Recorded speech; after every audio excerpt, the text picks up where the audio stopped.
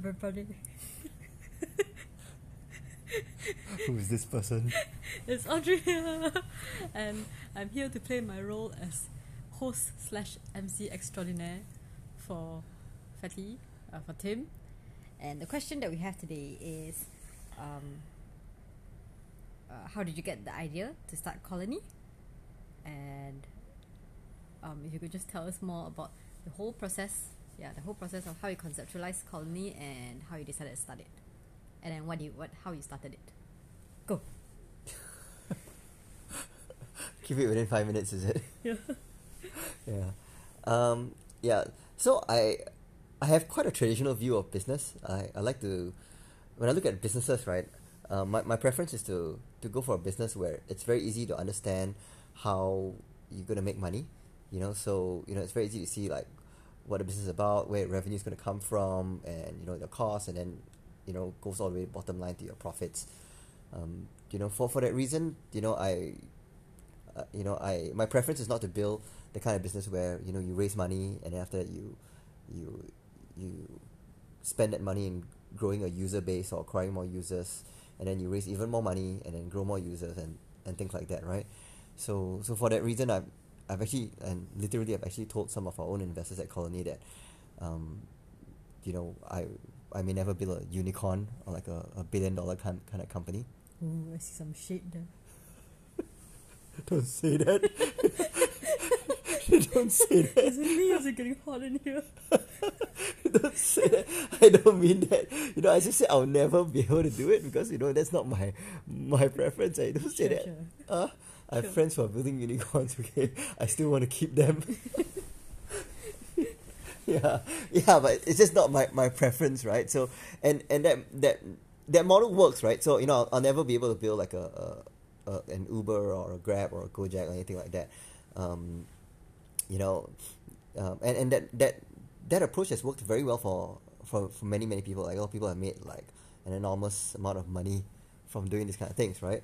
But for me, I don't know, maybe it's just my risk appetite. I like businesses where maybe we don't grow as much, but try to make money, and organically grow, or raise a bit of money along the way, but grow moderately, yeah.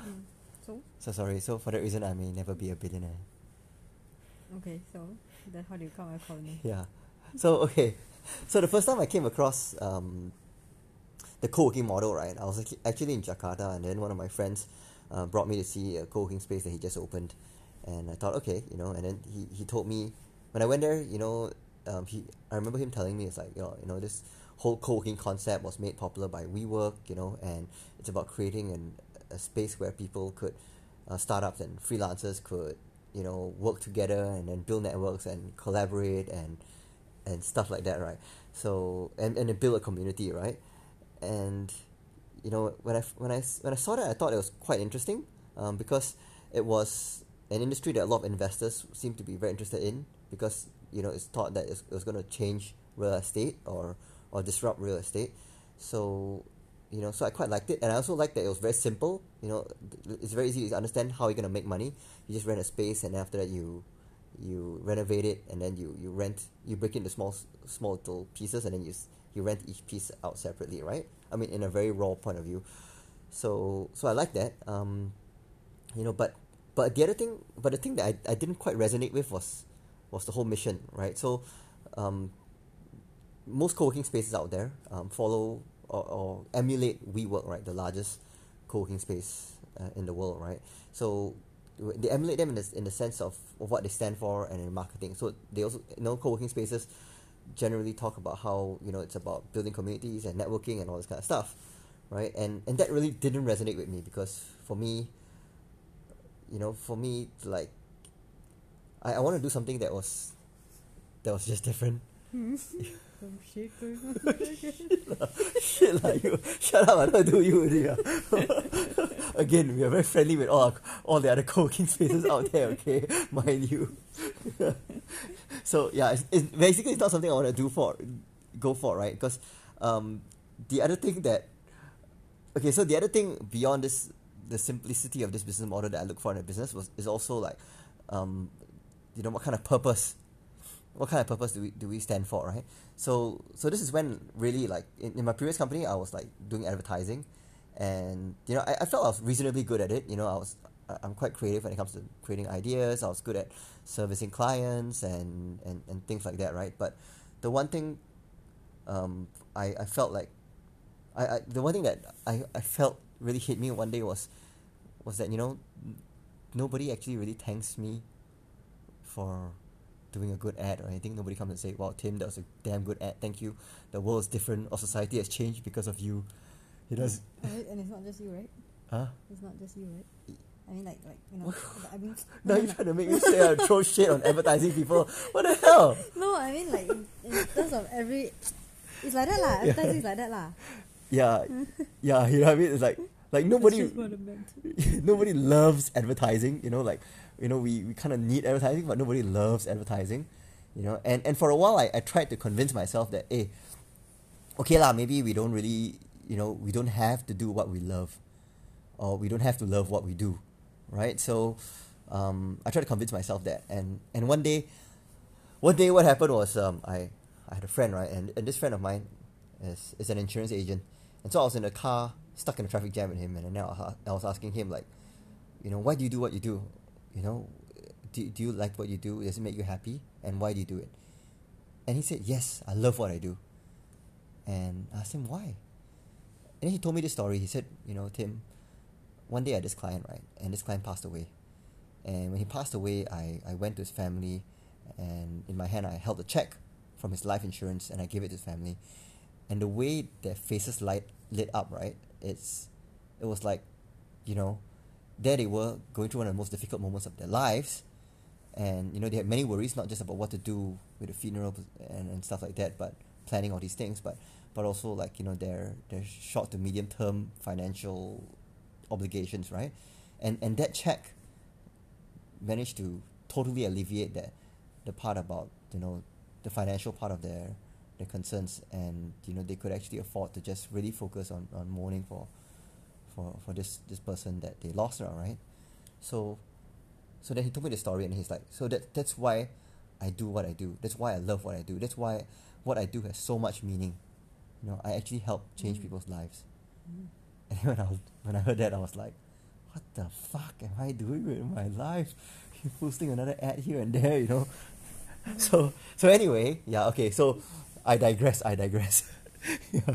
But anyway, so, you know, I promised myself that whatever business I went into next, I wanted to change something in a positive way, right? And for me, like, you know, the traditional co-working space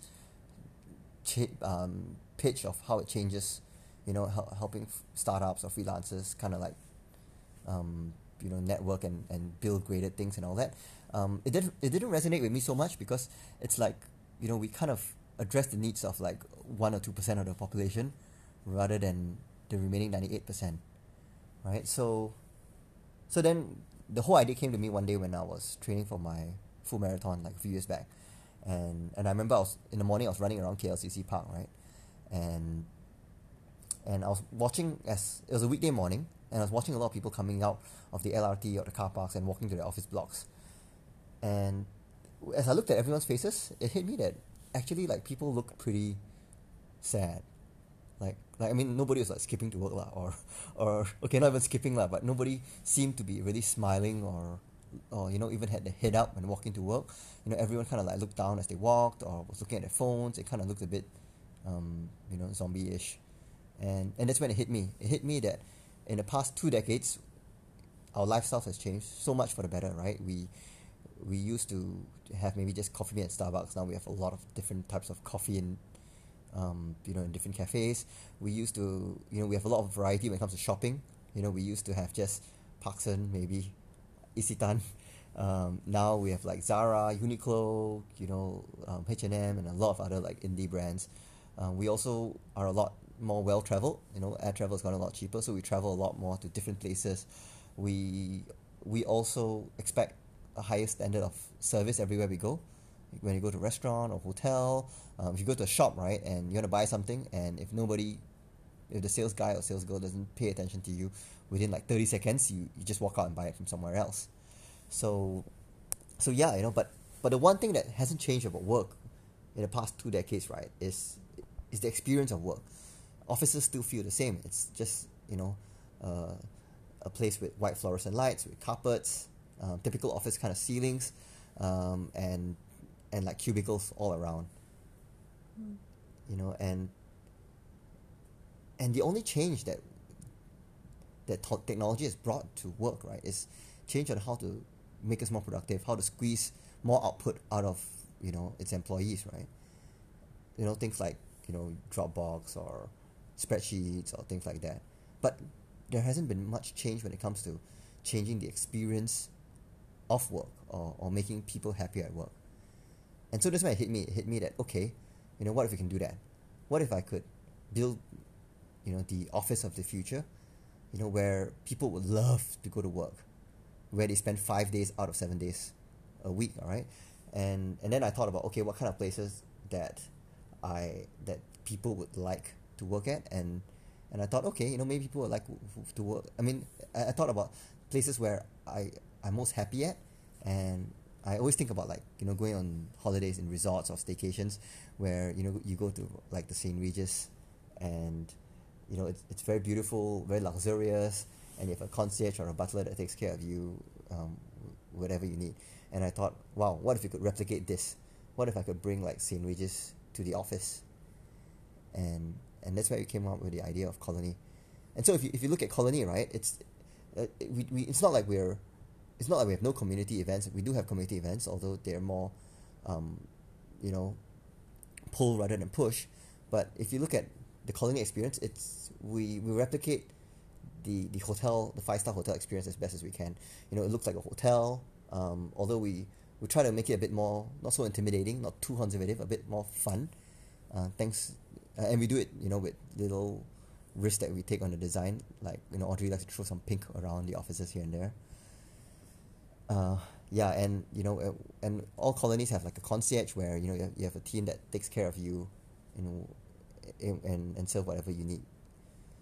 So yeah, so that's how we came across with the whole concept of Colony. So the end result is kind of served our purpose. Like, it's it has a mission of wanting to change the experience of work, addressing like the 98% of the population rather than the 2%.